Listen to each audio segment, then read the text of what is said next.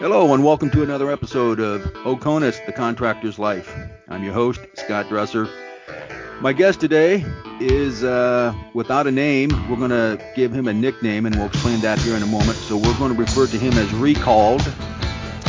He may or may not want to go into depth why we're using Recalled, but he is a former member of the United States Army and a former private security contractor.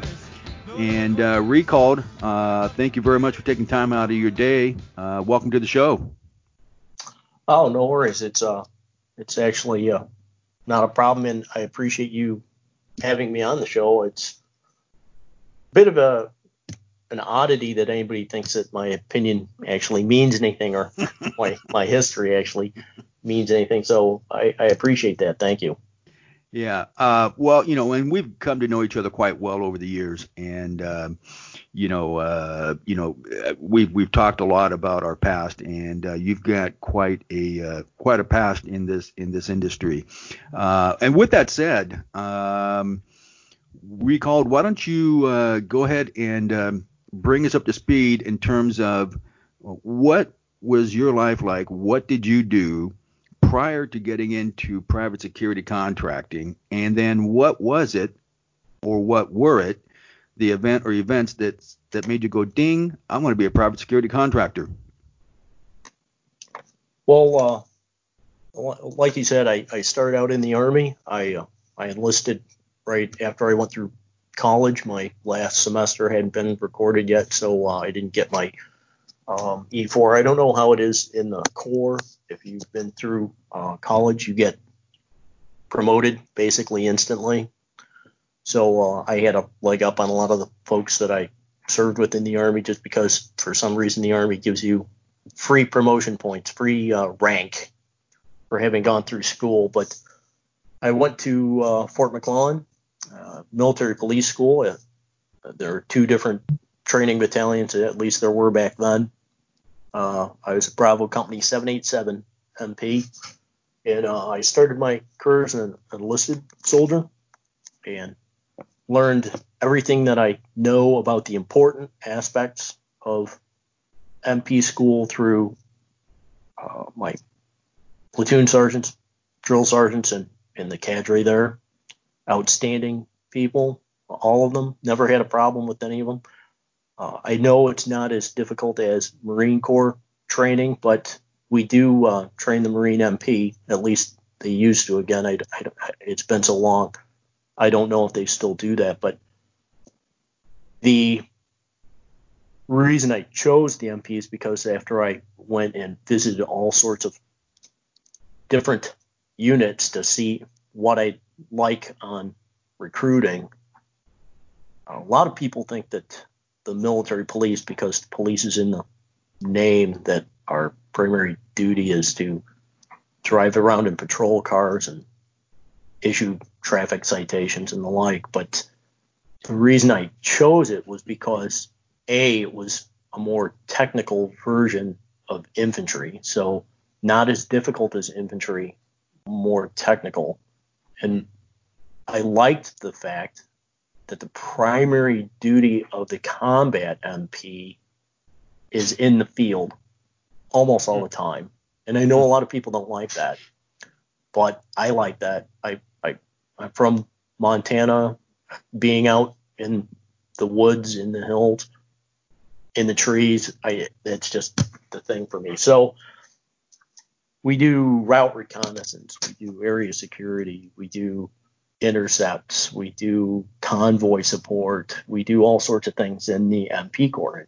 And that was just more entertaining to me than the nonstop grind that the grunts have to do. And again, this is not demeaning to the infantry at all. This is just a statement that is not my choice. And okay. I really enjoyed it, but doing my slog, one day I'm talking to a friend of mine who was Sergeant First Class, and he was an old timer.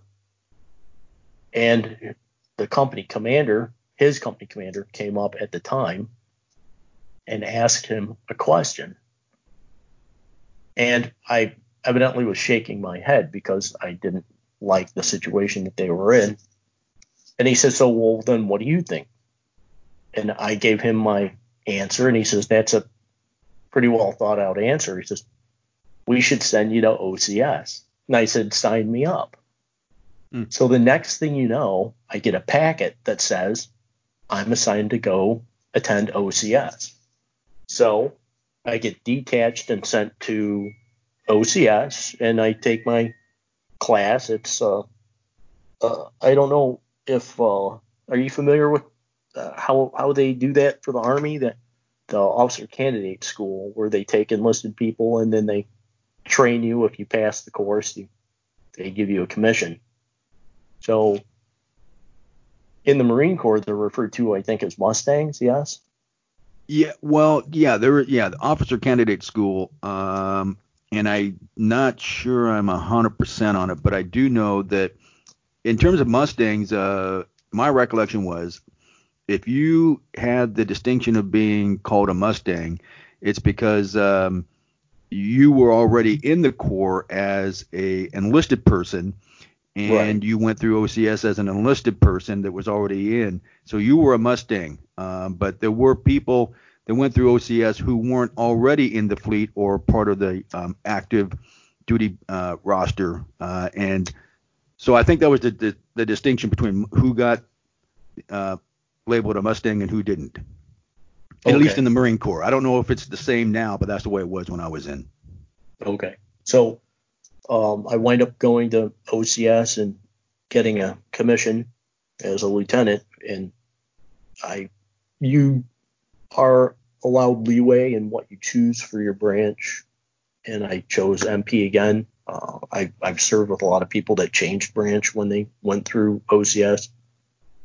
I don't know what the driving force is behind that, but I suppose a bit of that is like when you enlist and they ask you where you'd like to go, and you say, well, I'd like to go to Fort Shafter in Hawaii. I'd like to go to whatever. And of course, you never get those. So perhaps that's how they do it. They say, well, I would like to go back to infantry. And they say, well, no, we want you in artillery. And they put them in artillery. I don't know. But they gave me MP. So I just branched as an officer. So back to Fort McClellan for my officer training. But basically, I served for 11 years roughly in the Army, and I served in Panama. We closed Fort Clayton. We were assigned as the MP company that was the Provost Marshal's unit for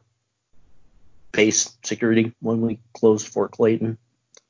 I was assigned in Germany to several locations in Germany.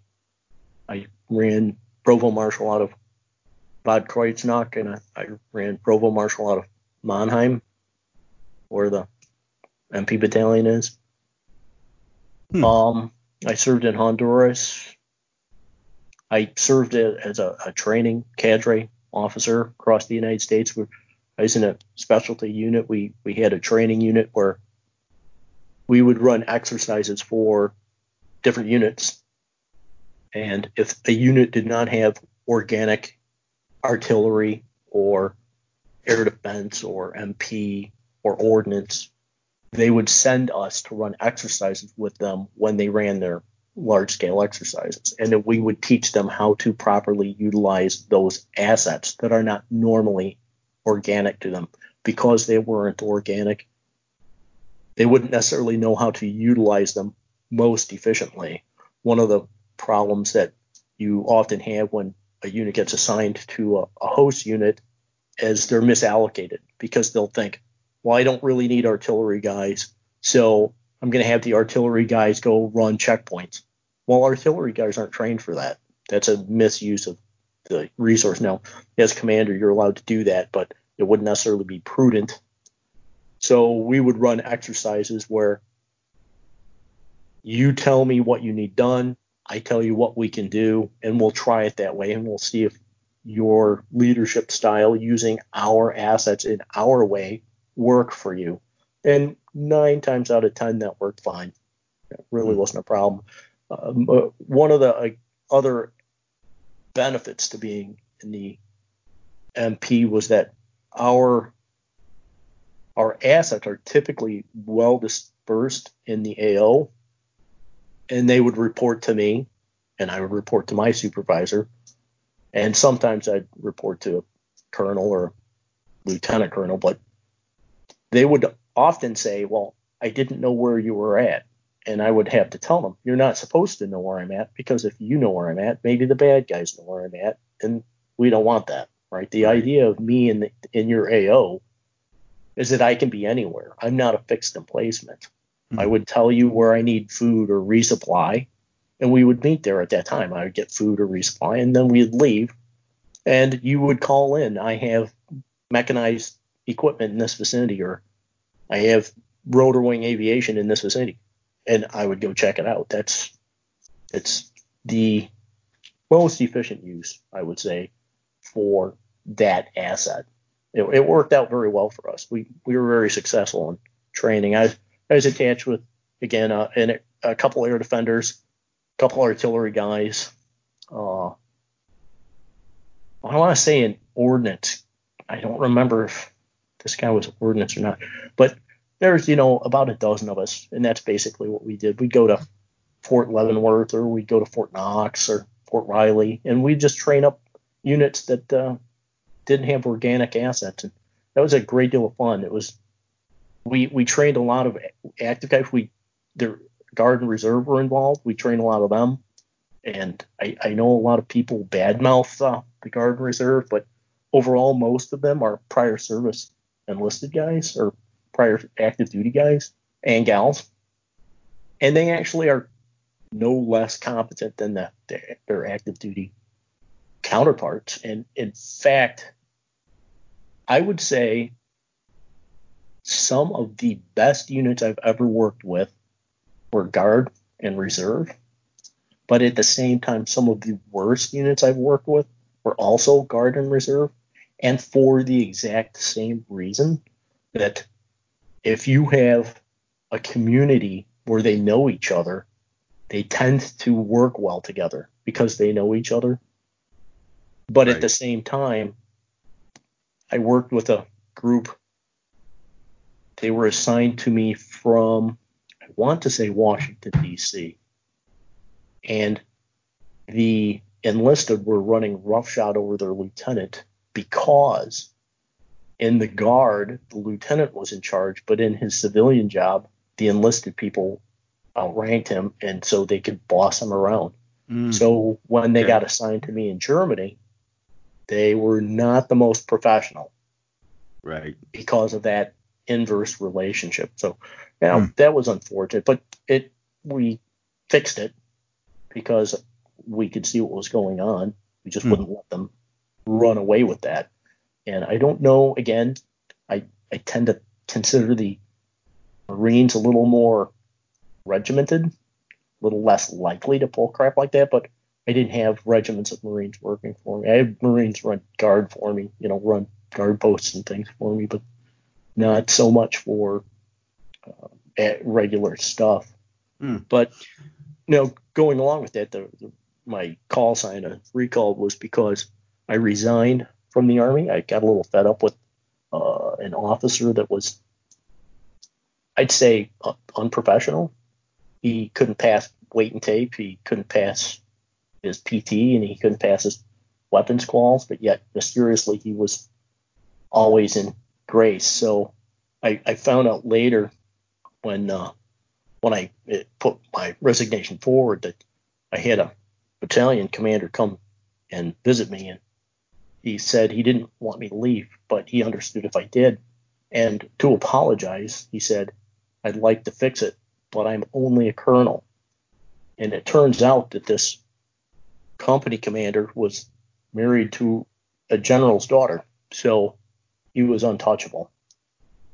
So that made me decide I didn't want to continue playing Army anymore, and I resigned. So the recall term comes from 2 years later, after 9/11, they recalled me into the Army for active duty. And I think I resigned in November or December of 2000. So then the next year, 911 happened, and so they recalled me right after that. So I did another 15 months in Afghanistan for that, but that's the basis of my call sign of recalled. Okay. So that makes a lot of sense. Now you went through OCS, so you were commissioned as an officer then. And Correct. okay, so what rank did you hold up until the last time that you got out, or what rank were you at the time that you I was a finally got captain. out? You were a captain. Okay. Yeah. And you got out the last time, what, 2001, early 2002, something like that? 2004. Oh, 2000. Okay. Yeah, they recalled me in the end of 2002, and I reported at the beginning of 2003, and then I Got it. did 15 months overseas, and then with your lingering terminal leave and such, I think I was released in June of 2004, something like that, May 2004. Okay. So when did you begin your private security contracting career, and what was it that led you to that point? I think my first contract was in 2008, and I was working. I do IT. I went to college for IT, business information systems, which is not really appreciated, I think, by businesses, but that's not my call.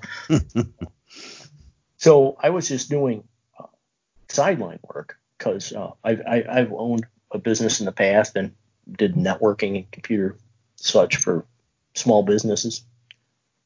And this opportunity will just happen to present itself. I know that you're familiar with secure aspects, that they aren't quite the presence that they were when Afghanistan and Iraq were running at full speed. But Frank Sellers, I don't know if I'm allowed to say his name. You could redact that if you need to, but he and his wife were running secure aspects. Excellent forum. A lot of contract information came out of there. A lot of professionals on there that I've come to know over the years. Yep. And while we're just back and forth on there, a posting comes up. Hey, we need some people with different backgrounds to run a project in Iraq. So I said, you know what? I wouldn't mind going back. And in this case, I'd be doing something similar to what I did in the Army. Not the same, obviously, but at least similar. And the gist of what I was doing was because I believe in security. I believe that everybody should be free to not be rocketed, mortared, abducted, IED'd.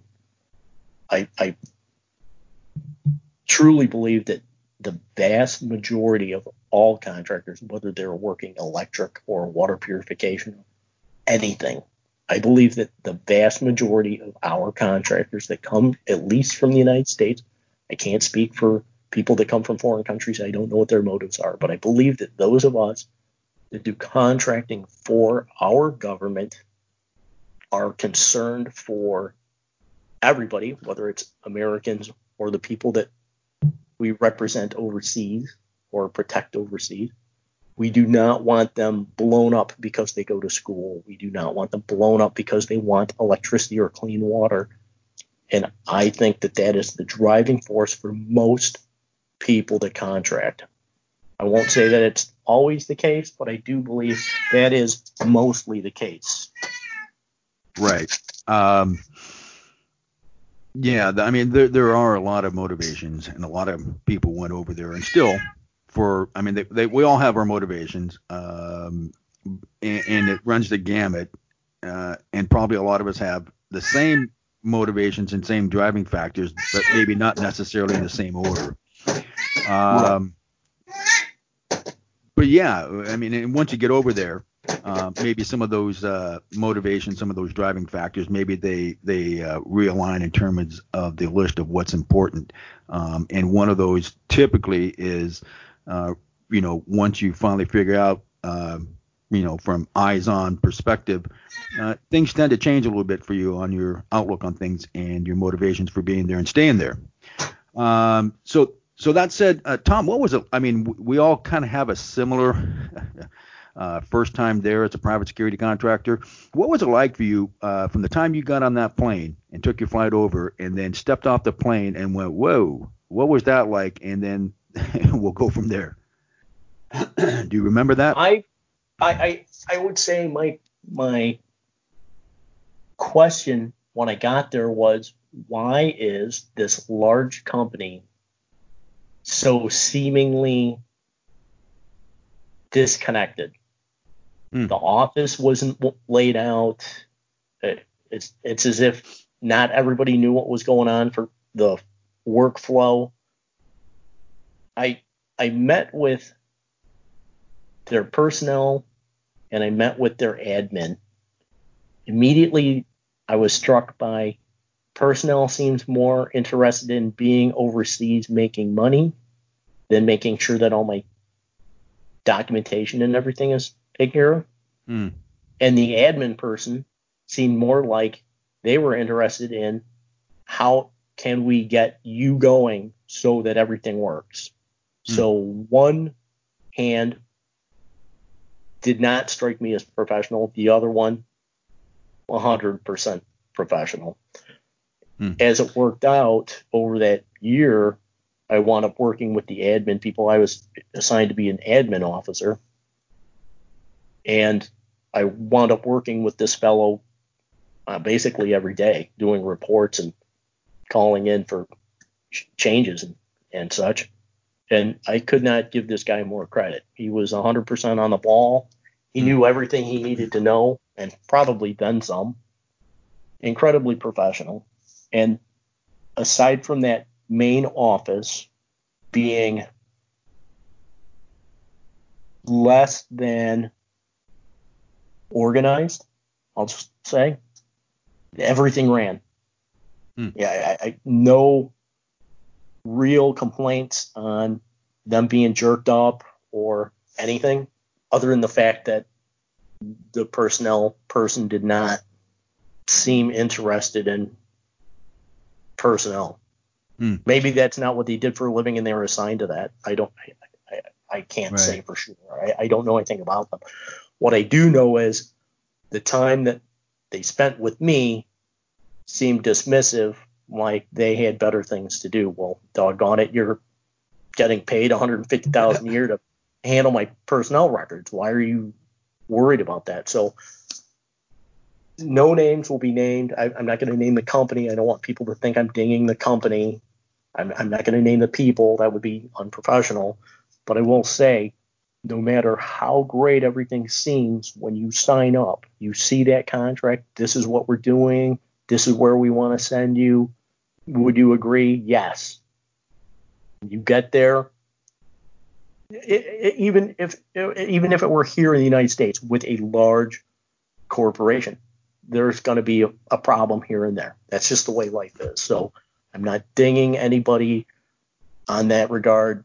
That's just the way it is. I'm sure people who are not familiar with the being sent overseas, not doing contracting, will say, oh, I'm sure it's just like working for any McDonald's or Ace Hardware or whatever global corporation is here. I'm sure it's not. Because there's that extra step of disconnect between their corporate headquarters in Virginia or Texas or wherever and Iraq or Afghanistan. There's just a disconnect. And that's just the way they have to see it. You can expect it to be perfect, or you can expect it to be crappy, or you can expect it to be anywhere in the middle. It's going to be somewhere in the middle. Yeah.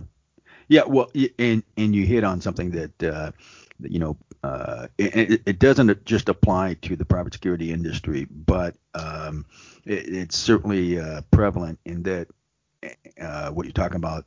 And I think a lot of it has to do, to some extent anyway, time zones. Yes. When you're on the ground out there, you're a little bit more concerned about operational stuff, security, and other things going on there. Whereas the people back home, typically, have gotten pretty comfortable to their white collar life, for lack of a better term, and so I there is a lot of disconnect. I mean, things change, and priorities in the states are different than the priorities wherever we're operating or working. But time zone certainly adds to it, and it's like the information that gets transmitted back and forth is what they deem as important, what we deem as important is not always the same. But yeah. So you worked in Iraq and Afghanistan, correct? As a private correct, security contractor. correct. Yeah. So do you, from your recollection, your perspective, was there a difference in what you saw, what you did in terms of tempo or operations or, just, culture or operational or security differences? Did you notice a difference, or was it just basically the terrain? No, I would say it was basically a terrain thing. I can't speak for all the contracts. I can't speak for all the companies. And even inside the companies that I worked with, I couldn't speak for any separate location. But I'm glad to say that every time I worked overseas, everybody that I worked with overall considered it a serious, no nonsense. We're not jerking around. We're not going to go off and, get liquored up. We're not going to go do stupid things and harass people, the locals or whatever. They took it seriously. And our job is to work with and also defend the United States while they're over there, whether it be when we're doing convoy for aid, or if we're doing base security, or if we're training local nationals on proper procedures. Everybody took it seriously, and very, very little trouble. I would say, and this is not a ding on TCNs, the third country nationals, or the other people that we hired to work at lower levels than us. It was that the problems that we did have seemed to stem from the TCNs. And it wasn't because they're, again, grab ass in or getting drunk. It was that their training level was lower than I would have liked, lower than right. I would have expected out of comparable U.S. or even NATO partner nations. And right. Yeah. That's not an insult to them. That's simply, if you take somebody from a country where they don't have great education, they don't have great infrastructure, and they don't have a regimented job, and then you bring them into something that's being run by, or at least on behalf of, the U.S. government, where you expect, when I say you need to be up at 05, you need to be up at 05, not at 0540. When you need to eat your morning meal, because when it's 120 freaking degrees out, you need your nutrition, because otherwise you'll pass out. We Right. need to train these people. And by the end of these TCN tours, those people that could hack it were fine. Right. You have your stumbling block. And again, it's just like when you're in basic training. You get out of your company or battalion of enlisted, you're going to get a handful of attrition that you can't handle the stress, or you have an irritation with people giving you orders, or whatever it is. You're going to have some people wash out. And that seemed to be the case as well, but none of it was drastic. Well, yeah, and I think one of the things that you touched upon was instruction and training, and to some extent experience, because for the most part, the guys and gals that went over there on the private security side from the United States, for the most part, had the backgrounds and instruction and the training and the discipline and all the stuff that goes with it. So while there was some adjustment as a civilian when you got over there, you figured it out in pretty short order. But it wasn't such a shock to the system as it was for, say, and again, it depended on the contract and the AO, TCNs, what we call third country nationals, which basically meant anybody that was, in terms of from the American perspective, that was not an American and was not a civilian of the local or host nation that we were operating in. But third country national doesn't apply to, it was basically the second and third world countries. It wasn't it wasn't the Europeans or the Canadians. Those were not TCNs. Right. So it did apply specifically. So so some of those TCNs, I met some of them, worked with some of them, that it was like, whoa, am I glad he's on my team? But plenty of them, like you said, didn't cut the muster, and or they did, and you could tell that they had figured it out. They had gotten their in-country, in-field instruction training, and they were spot on. So it was a dual-edged sword, but I think that was a lot of the problem right there, especially as time went on. More and more of these TCNs came in without the proper background instruction and training, and it became incumbent upon people like you and me, if to take a vested interest in them and help them, bring them up to speed so that they were an asset. Exactly. And I don't consider myself overall a rude person or a mean person. I do, however, consider myself a fairly strict person. And if I tell you that when you come over and you work on my base, that you need to be up at 05, you need to prep all your equipment, you need to go to the chow hall and get your morning meal, and you have to report at 06. And I would need you there at 06, fed and clothed. Right. That's just I didn't how say 6:15. I said 6. Right. Right. And I didn't say you don't have to eat breakfast. You have to eat your morning meal because it's 120 freaking degrees out. Right. You need the energy to fight that off. Otherwise, you're going to pass out, and then I'm down a person. Right. We can't have that. So you would have some guys that couldn't get used to that. We had a fellow that just outright did not maintain normal thinking processes, and he had to go home. We had follow-on from the 2nd Cavalry, and one of the soldiers had painted a glow-in-the-dark fleur-de-lis in his room. This fellow, who no longer retained his normal faculties, happened to be in this room with the fleur-de-lis, and it glowed in the dark, and he thought that it was a sign from the devil, and unfortunately lost his marbles. Was not it was not a good situation to be in. And the fellow, are you familiar with the term flat affect? And I don't mean the actor that played Batman. That's different. That's Ben Affleck. That's not flat affect. That's different. Well, for the benefit of everybody, why don't you go ahead and explain it? So there are conditions. It can be a neurological thing. It could be a nerve thing. Your face shows no facial expression. It's as if you're dead, but you're awake. So there's no smiling, smirking, things that you naturally notice when you see somebody. If they think something's funny, it's difficult for them to not smile. Or if they say something witty or slighting you somehow, but in a polite way, they'll kind of throw a smirk, and you'll see that. But you can't say anything because the way they say it is not outright rude. So flat affect, basically a null facial expression. And this poor fellow, when he snapped, was full flat affect. So you had no idea what he was thinking or doing. Kind of unnerving.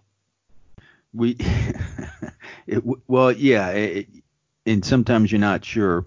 We saw that happen with our own fellow countrymen and sometimes other people for various reasons. And typically, at least with me, I remember when that did happen, it was usually because everything that's happened to them over the years, both in the military over there and or as a civilian contractor, finally just kind of caught up to them. And right. And they needed some time home for a while. But right. Yeah, no, so TCNs and LNs, basically anybody that's not a first world Western nation. We even first world Western nations, we all have different cultural things going about. And that takes in everything from politics to religion to societal stuff. And so a lot of that comes into play too, with these misunderstandings and these adjustments and everything that needs to go on to make it happen. So with that said, I'm sure you do. Before I was going to ask you about a specific incident, but can you clarify for people, if you want to, in detail or not, the reason you are being referred to as recalled? I remember you telling me about that, and I thought, wow, that's interesting. Makes an awful lot of sense. I totally get it. Because I'm sure there's some people out there that are going, well, why can't we know the guy's name? Do you mind expounding on that just a little bit so they understand? Not at all. While I was in Afghanistan being recalled during my first tour over there, I worked with a group.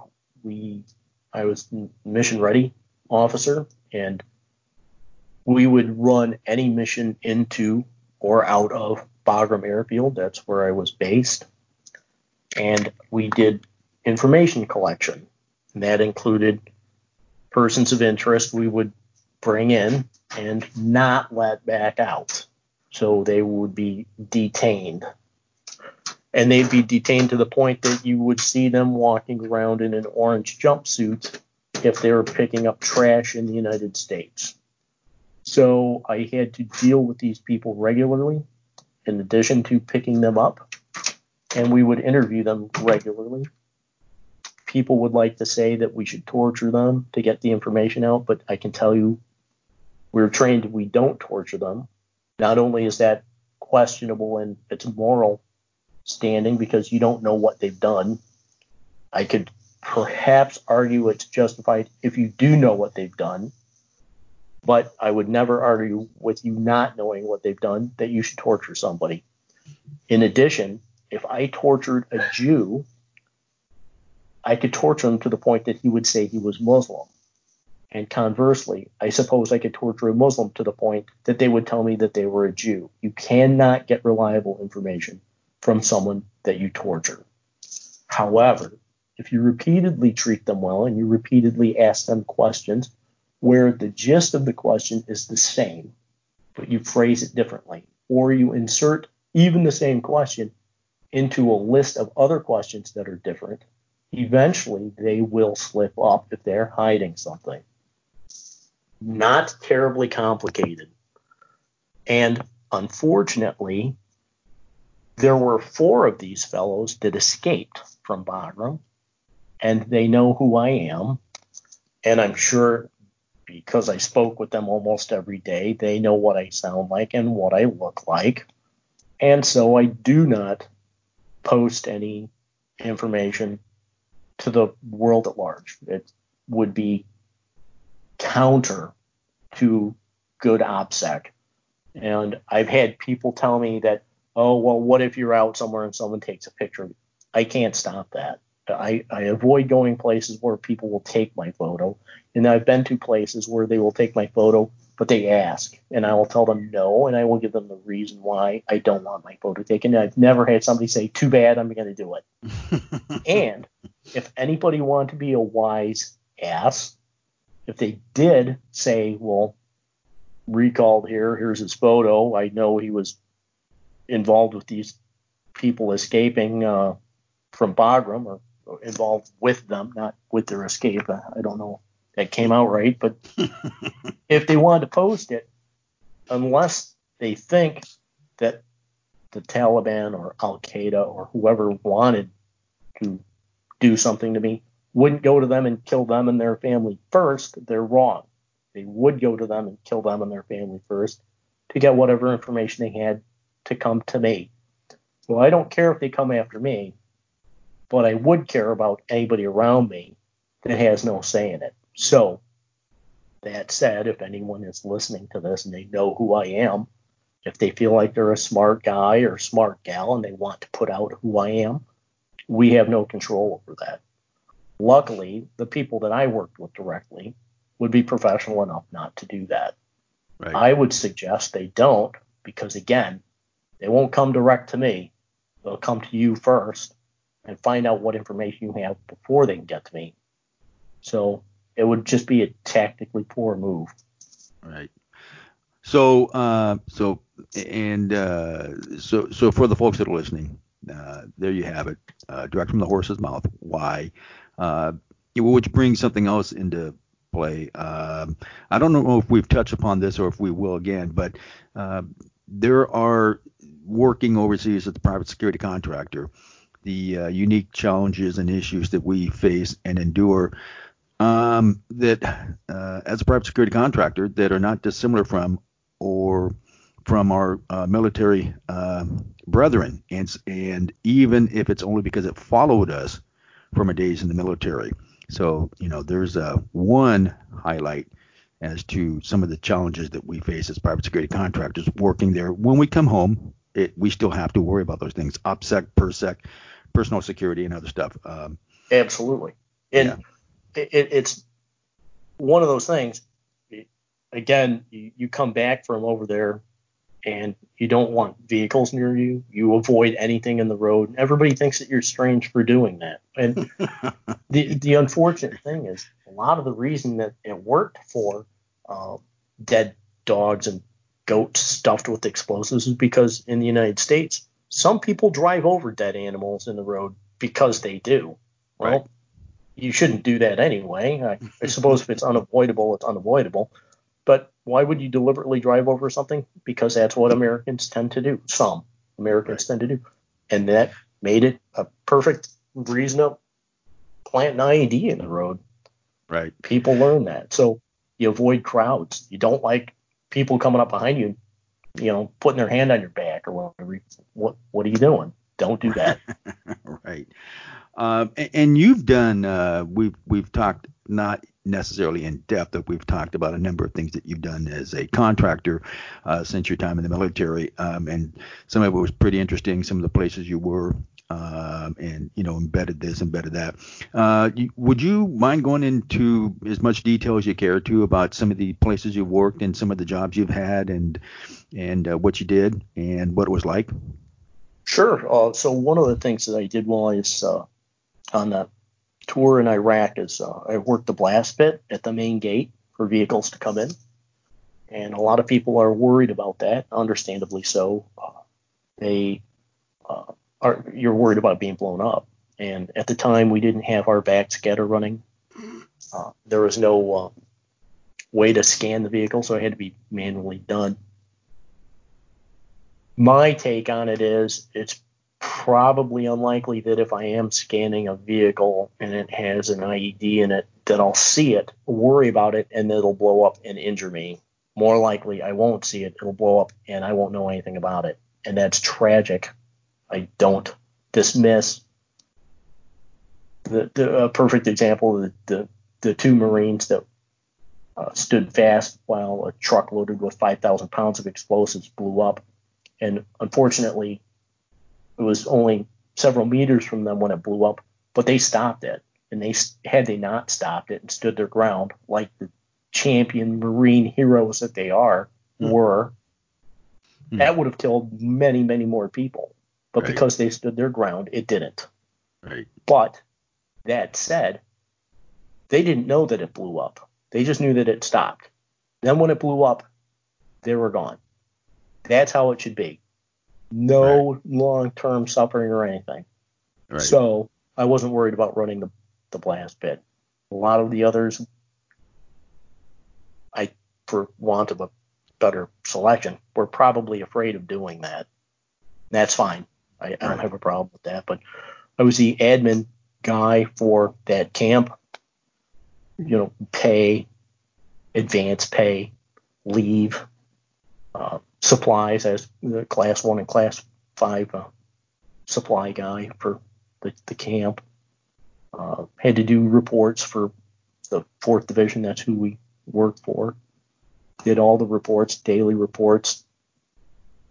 Just tedious, day in, day out type stuff. There's the fellow who was in charge there, very good guy. He was not terribly experienced at being a leader, but he's a really good guy. He treated everybody well. and he had a plan on how to do it. Kind of got backdoored by the number 2 guy, but I won't get into that. Then another tour I did was for Embedded Police Mentor. That was a tour in Afghanistan. We were attached to Army and Marine Corps units and dispersed throughout the country. We stayed with them in the field, and we worked as liaison with the Afghan National Security Forces, the ANSEF. So it didn't matter where you were at, it didn't matter what unit you were with, you were assigned to these regional ANSEF units, and our jobs were basically to teach them international policing standards. So we would have to teach them professionalism and procedure, tactics, techniques, which they received some of that. And I'd like to tell you that if you're overseas and you're up against an Iraqi or an Afghan police or military, that they're as professional as you would want them to be. But the sad truth is their average education is horrible. The country itself just does not have the infrastructure yet for it, although we did attempt to address that with the last roughly 20 years of occupation by increasing schooling. And the one thing that I can say without any hesitation or doubt is that every ANSEF post that we were responsible for, they were all professional and they all took it seriously. In fact, every checkpoint that was under, we had 13 stations that we had to report to train. Every station had pet dogs. And a lot of people would think that that's peculiar because Muslims typically don't like dogs. Every ANSEF station that we had to report to or reported with had pet dogs. That's a sign to me. Now, you said pet dogs. Now we're not talking they were or were not there for purposes of security. They did use them as security, but they didn't leash them. They were actually free to run around inside their compounds. They fed them. Some of them had puppies. They just thought that they're the greatest thing. So again, there's no direct correlation to that. It's like I had said earlier about torture. I can make anybody say anything if I torture them enough. But rule of thumb is Taliban, Al-Qaeda do not like dogs. Every station we had, and I can't speak for any other any other station in that country. I can only speak to the 13 that we had. Every one of them had dogs. That to me is a sign that they're probably not Al-Qaeda or Taliban. Interesting. So that was one of the things when, as we're constantly eyeballing and listening and assessing everything, that's one of the cues or signs and indicators that you would look for as you're rolling up on a place. Should we keep going? Should we slow our roll? Should we, cut and turn and go back? I mean, that's something you look for, right? That's correct. And there are towns that we would patrol where someone would have a dog. You would hear it. They would have it. And in some towns, the children would be well behaved. In some towns, they weren't. And in one town, I won't say where, these children were throwing rocks at this one fellow's dog. And I scolded them. I brought one of my interpreters over, and I had them explain, you shouldn't throw rocks at the dog. So an elder says, but the dog is mean. It bites people. And my response was, I literally just got here. This dog has never seen me, and it's licking me. This is obviously not a mean dog. I said, if you throw rocks at it, I wouldn't be surprised if it bites you. Why wouldn't it? I said, but you don't understand. I know that some people don't like dogs. Even people in America. There are people in America that don't like dogs. People in China or Canada or wherever that don't like dogs. I said, but the fellow that owns this dog, clearly he wants the dog or he wouldn't keep it. Right. But when we came into town, this dog barked. This could be 2:00 at night, and somebody that doesn't live in this town shows up. The dog will bark. You will hear it. It's not even your dog. So even if you don't like dogs, this fellow who does like the dog and is keeping the dog has an alarm for you that someone has come into your town. Right. Do you not understand that? Right. So, in your time as a private security contractor over there, is there an incident or an event or a time that really stands out for you, whether it defines your time over there or not? Is there something that really stands out that you remember fondly or otherwise that you would like to tell people about? When I was running camp security, we ran security for Camp Julian, which was the counterinsurgency camp for the ANSF. It was originally set up in, I want to say, 2004 by the Canadians. And it's right below the presidential palace, immediately below it. And we had a VBID go off in Kabul that was so large that it was, I want to say it was 6 kilometers away. It was literally downtown in Kabul. It was so large that dust came off everything. And again, we're 6 kilometers away. So I immediately think we've been breached. Somebody's trying to get through our fence or our wall. So I do a scan, 360. There's no damage anywhere on our perimeter. So then I zoom out to see if I can see anything, and I see smoke. I zoom in on it. I get the grid. I look to see what it is on the map, and then I get a knock on the door. So we're running a secured facility, no windows, only one door. And I answer the door, and it's the color sergeant for the British contingent. We had a platoon of British commandos there. So he asks if he can come in. He's cleared, so I let him in. He says, I have an update for you on that VBID that just went off. I said, well, thank you. I'll come on in and I'll type it in. I'll send it up to command.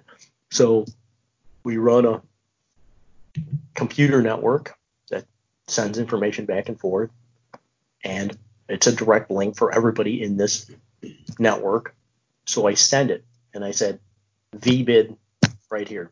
I gave them a 10-digit grid coordinate. I gave them the dimensions of the crater.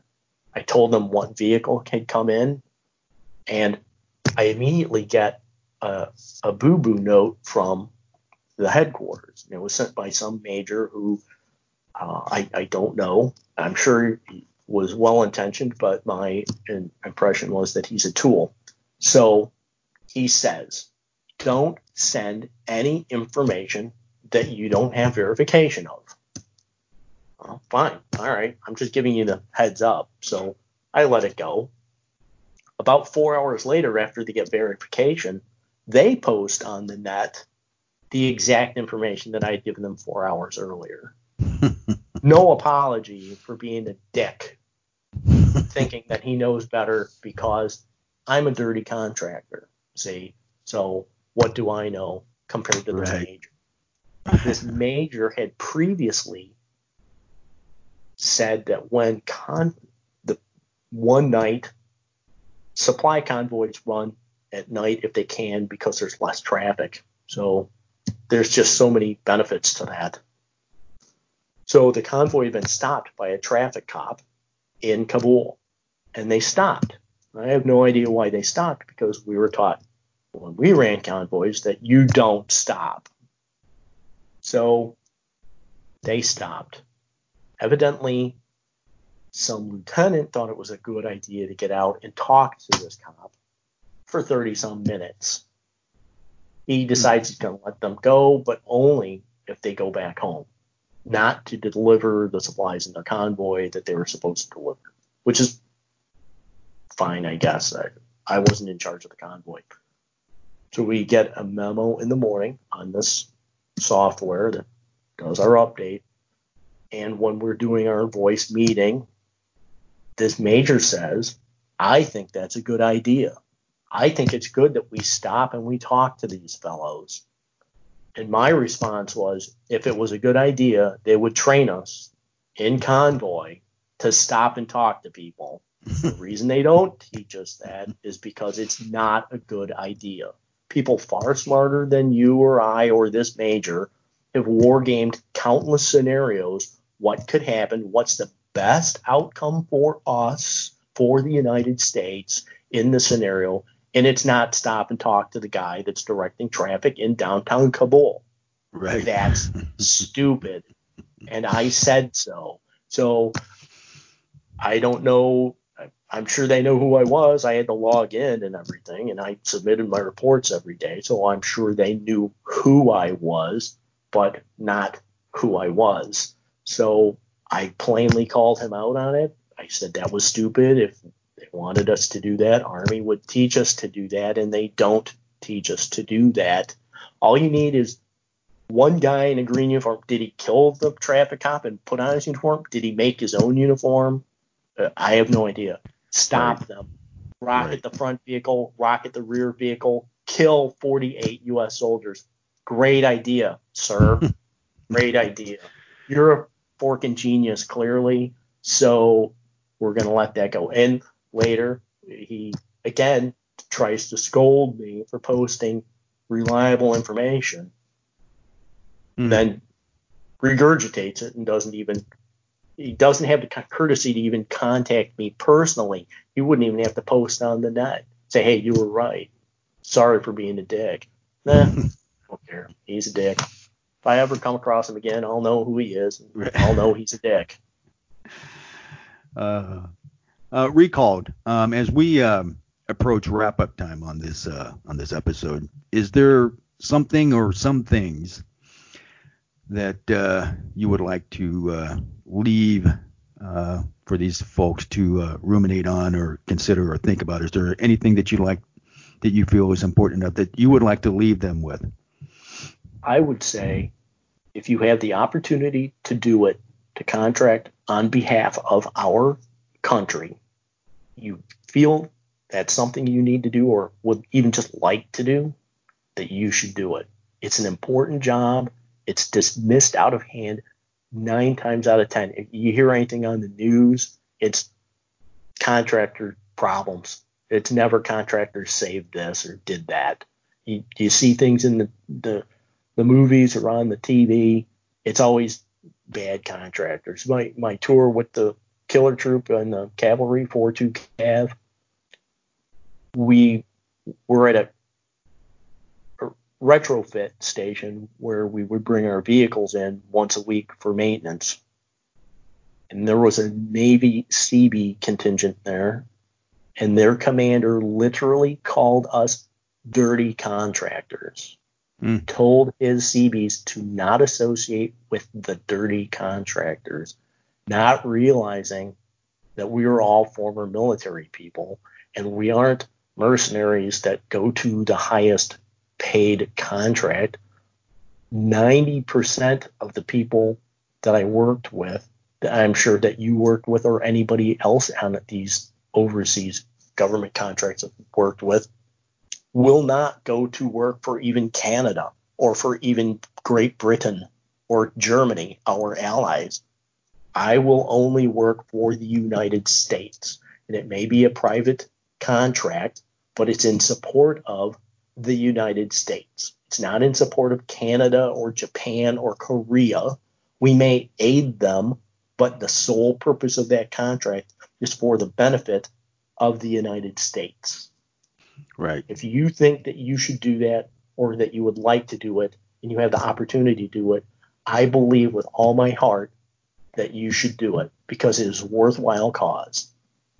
You may not get the money that you want. And in fact, I saw somebody had mentioned that a company I won't name, but they said it's $350 a day or something like that. Which you'd think, oh, $350 a day, that's not so bad.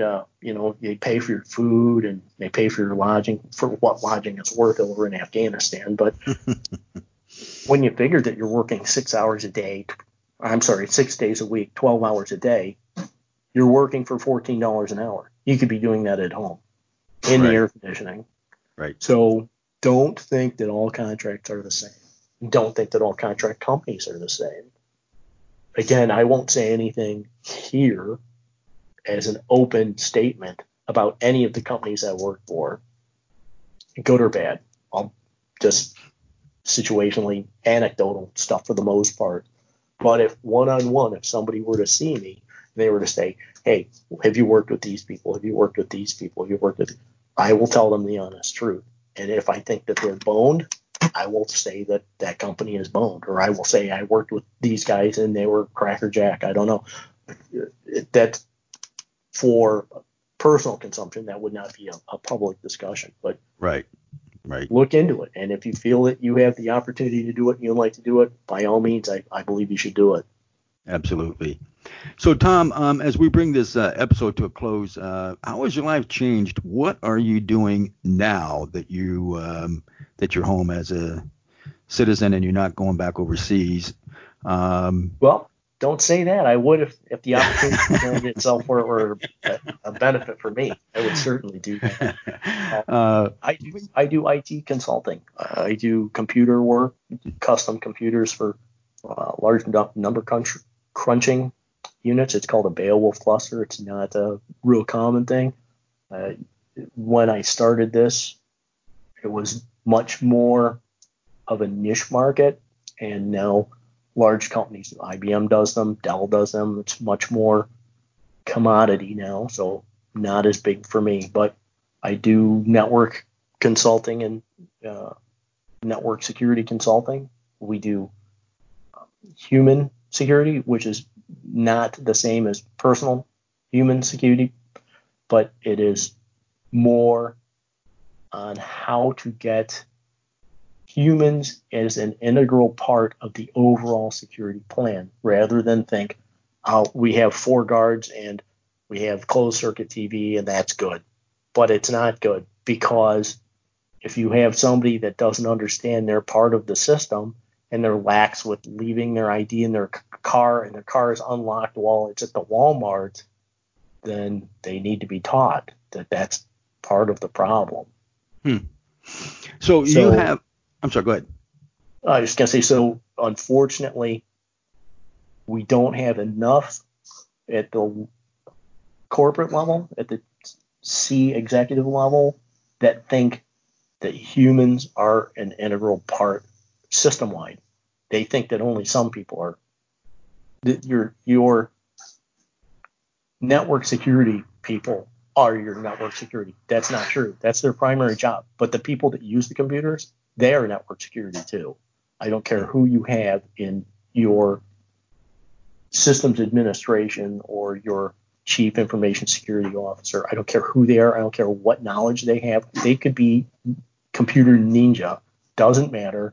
If somebody opens an email that says, oh, your email's been hacked, log in here and change your email. Well, you send them your password. Of course, now your email's been hacked. You just sent the bad guys your password. So there are not enough people that understand that everybody is part of human security, system-wide. Right. Doesn't matter what their position is. They could be a janitor. They could be the CEO.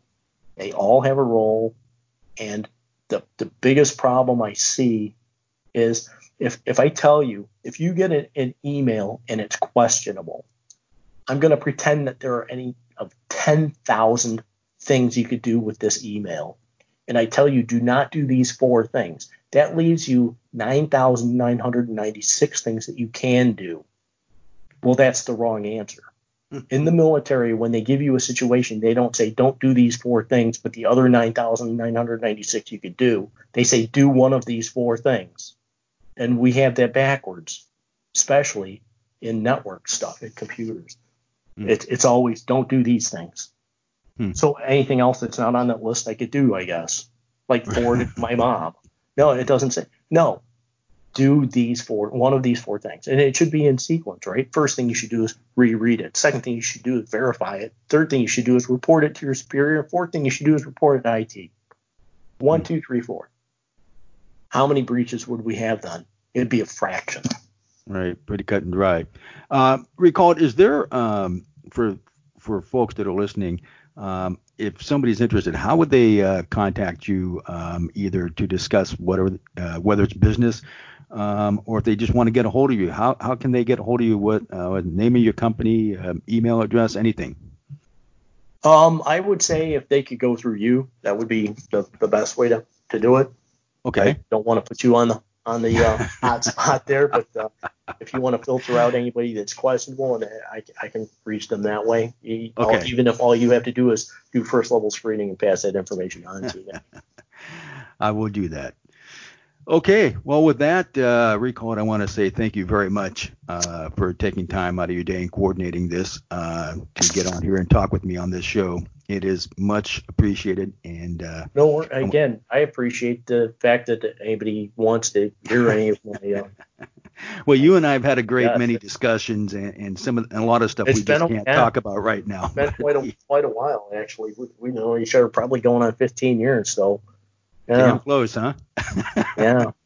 And again, for anybody that wants to tell me about the 4 people that escaped from Bagram, they're dead or they're captured or whatever, are they? Because we've had this in the past where we've sent a Reaper drone and a Maverick missile into somebody, and 2 years later they pop up on a video. Ha ha, you didn't get me. Right. So for anybody that wants to tell me that I'm being paranoid because those 4 guys are dead or captured, no. I don't distrust it, but I don't trust it. Right. Okay, so thank you for tuning in to this episode of Oconus, The Contractor's Life. Again, my guest, we used the moniker Recalled. And thank you to all of our listeners and those who spent their time and effort supporting us. I hope you enjoyed this episode. Until the next one, keep it real.